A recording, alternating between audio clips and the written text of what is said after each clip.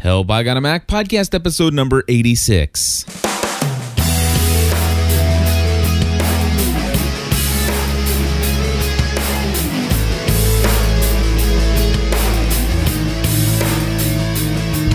Hello, everybody. Welcome back to another episode of Help, I Got a Mac. Cliff Ravenscraft here today.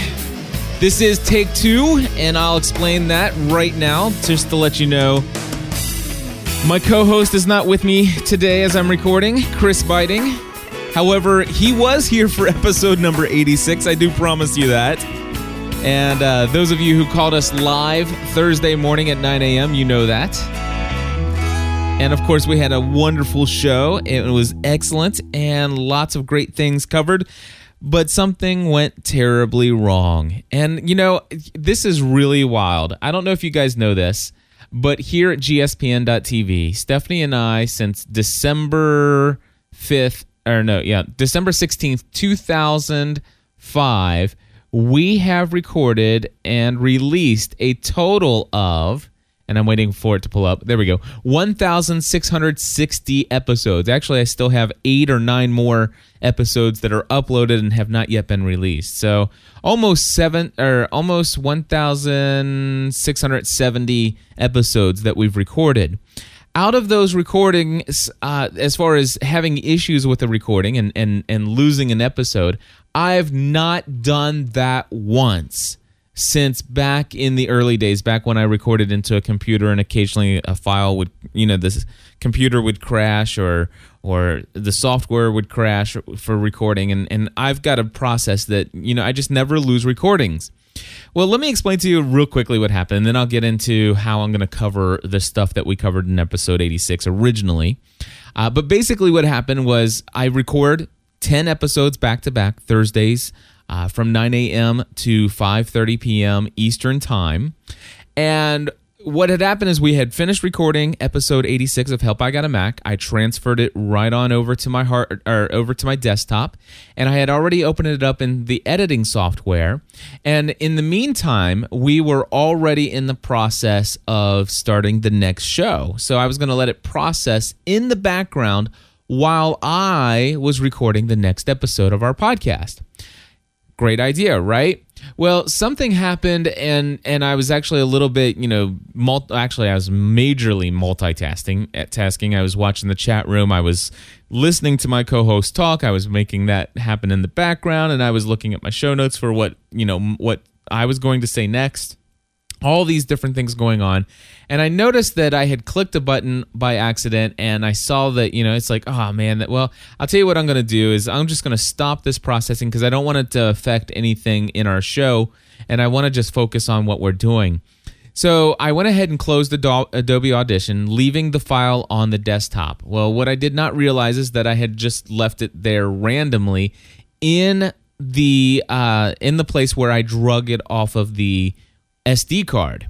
Now, when I drug it off the SD card, it was in the middle of a bunch of audio files, like audio feedback, voicemail feedback files, which come in as WAV documents. And it was clustered in with all of those. And later in the day, now, by the way, just keep in mind, after that scenario happened in the morning, all of the other episodes, all of them remained on the Adderall recorder. Nothing else got moved over to the desktop. So I'm sitting there thinking everything's, all the shows that we've recorded are on the Adderall. Well, what happened was I was getting ready to set up the audio clips for the 6th or 7th show of the day.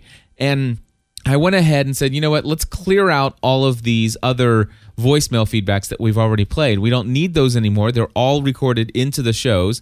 And so, besides, they're all archived via Gmail if I ever needed to go pull something up. Well, with all that being said, I didn't want to actually have to minimize all of my windows and drag them to drag them over to the recycle bin. And I didn't want to just hit delete and then have to hit a confirmation button to say, yes, do this. So all I did was I highlighted all the files and I did Control Delete, which basically skips the recycle bin altogether. Well, my friends, I hate to say it, but episode 86 of Help, I Got a Mac was one of those files. Craziness, I know. Now, how does that have anything to do with the Help I Got a Mac podcast? Well, first of all, it tells you why Chris isn't here. And second of all, if I'm not mistaken, if I believe everything you delete on the Mac has to go through the recycle bin. And that used to be frustrating, but at the same time, now I'm sitting there thinking, wow, if I would have deleted that on the Mac, it would have been sitting there in my recycle bin. Unless, of course, I emptied my recycle bin, which I would have been in the same problem. But with that being said, maybe that's one of the benefits of the Mac is that there is no, well, I don't know. Is there a way? That's where it'd be good to have Chris here to tell me. But anyway, I'm not going to give you the full breakdown of everything that was talked about originally because, well, we talked about a lot, and I don't know if I can remember it all. But what I will do is say that we played Alaska Brad's voicemail where he had called last week asking about Chris's experience with the iDisc application and wanted to know if you could put iTunes Music on there and stream that. And the funny thing is, and I so wish we would have I would have this for you. But anyway, he had tried it and something crashed. I mean, it actually crashed his browser and his iPhone application crashed. It was quite humorous actually. But anyway, with that being said, that's kind of what happened there. So we really still did not have an answer for you, Brad, unfortunately, as to whether or not you're able to stream iTunes Music. And if anybody has any response to that fact, is it possible to do that? Would you please let us know? We would love to know and to get that information to Brad. But by this time, Brad, I'm wondering if you've already just tried it on your own and to see if it works. But and if you do know, let us know. Now, with that being said, the next call that came in from Alaska Brad as well. And if I'm not mistaken, I may have kept some of these things. So, in fact, I did. And I'm going to pull it up here. And this came in from Brad. He recorded this on his voice memo app. And I'm going to let him play that right now. Hey, Cliff, Alaska Brad reporting for Help I Got a Mac. Hey, I was just listening to your most recent podcast regarding pursuing a balanced life and some of the applications that you utilize. I just want to let you know I downloaded, when I first got my iPhone, the Holy Bible, and it was a free version from YouVersion. And this one, thankfully, has an offline translation menu to choose from, and I downloaded 4 different versions, like the American Standard, God's Word. They have King James, New Century Version. They do not have the NIV because of all the versions of the Bible, the NIV is the only version that is actually copyrighted, and that's probably why you paid $30 for your version and it being an offline version. But I just wanted to share that there is a free way to get offline translations to utilize, and I made sure that they did work. I put my phone in airplane mode and was able to access each one of those versions. So just wanted to share that with the listeners. Take care. All right, Brad, thank you so much for the additional feedback there. And, the NIV was definitely something I was looking for. And just so you know, recently, the Acro Bible, NIV version of the Bible, I've been experiencing some problems with it. Actually, everybody who has that software is experiencing problems with it. They released a new update, and unfortunately, it wouldn't update on the iPhone. It tells you to try to do it in iTunes.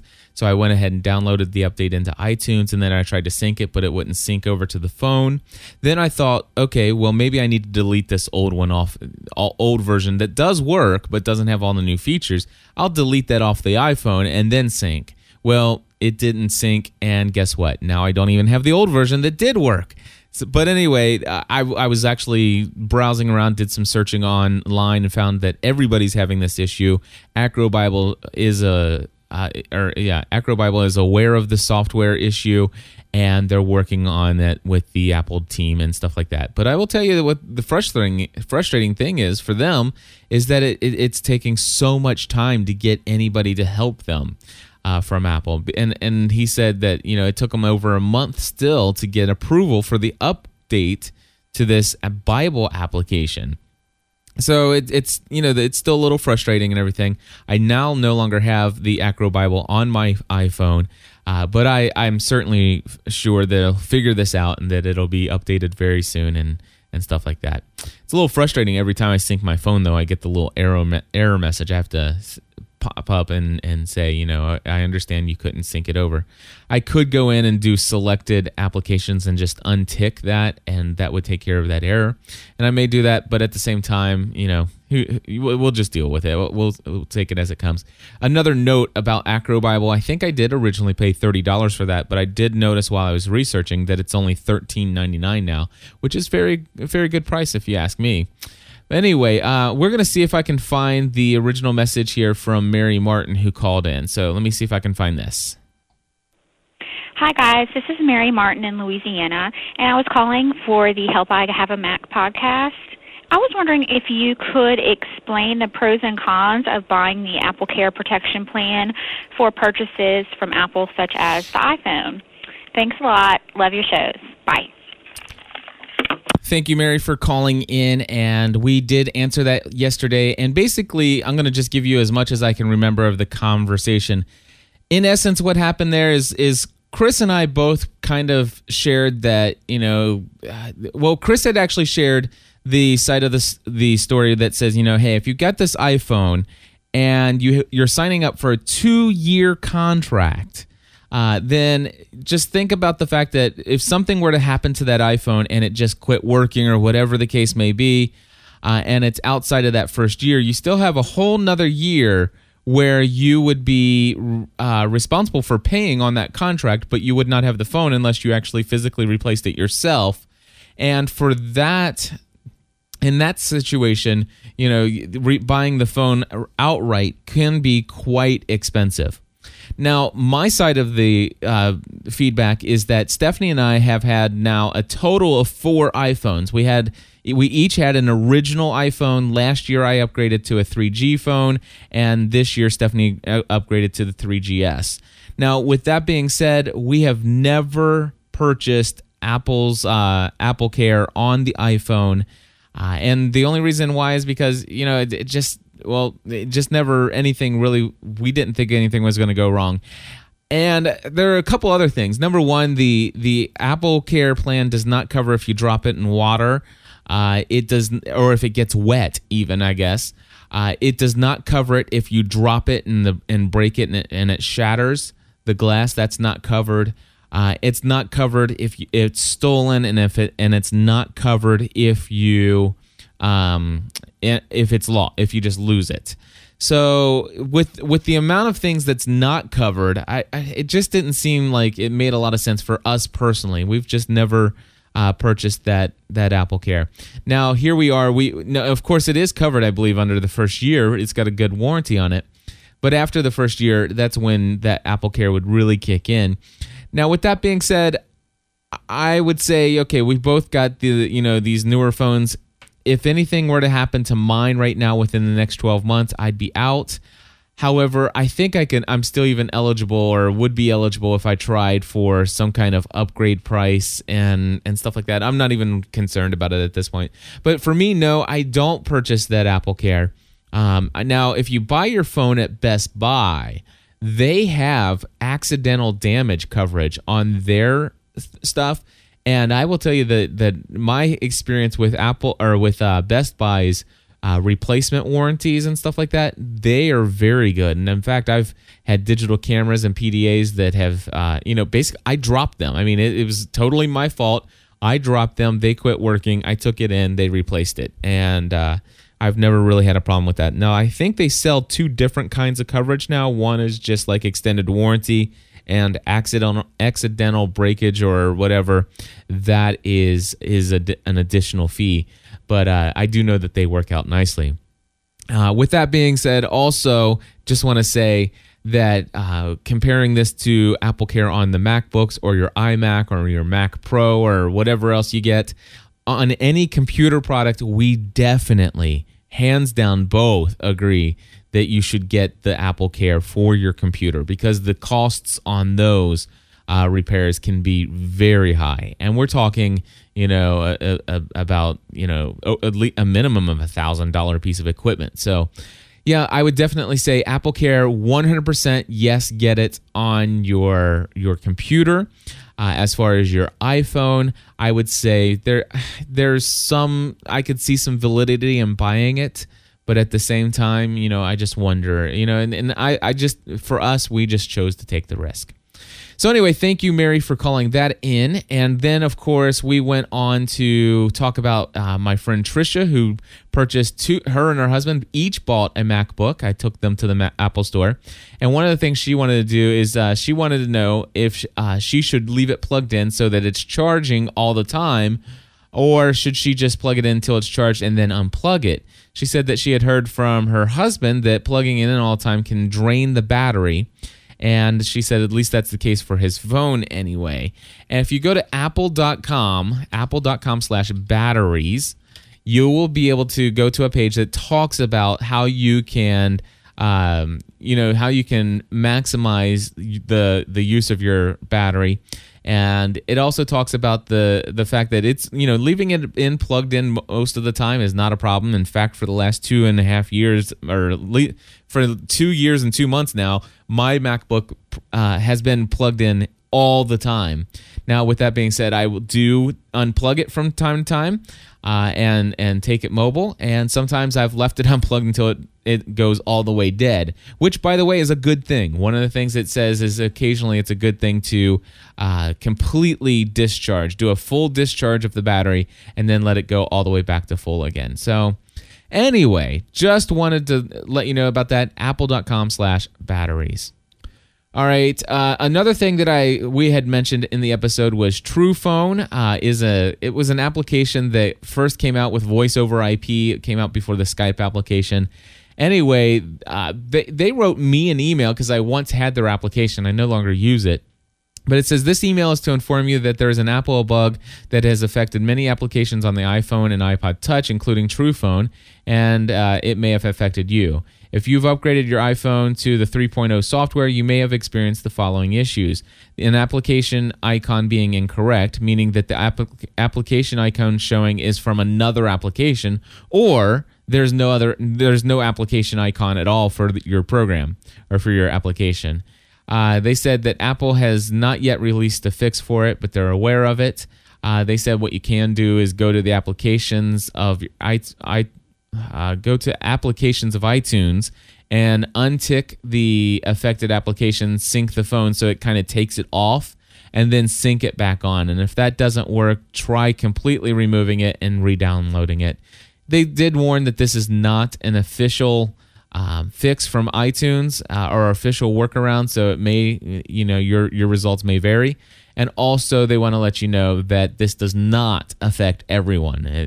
They're not exactly sure who it's affecting, but it is affecting some iPhone users. So if you've seen anything like that, just know that you're not the only one. And I believe that iPhone 3.1 software is coming out before too long. So that's another thing I think Chris had said. And then, of course, the next story that we did cover was Apple has released a fix for MacBook Pro hard drives. And it says Apple today released hard drive firmware update 2.0, addressing issues with certain hard drives on the latest MacBook Pro models.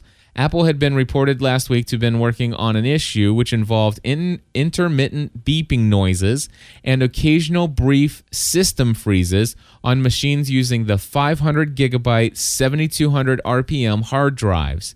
MacBook Pro hard drive firmware update 2.0 reduces certain infrequent noises made by the 7200 RPM drives. These drives shipped back with the June 2009 MacBook Pro. So anyway, if you have a MacBook Pro with the 500 gigabyte 7200 RPM drive, you definitely want to make sure you go in and get your update to this firmware, and that should show up in your system updates. All right. Next is a report that there's an analyst out there that claims that there are 2 Apple tablets coming, one with a 6-inch screen and one that's larger.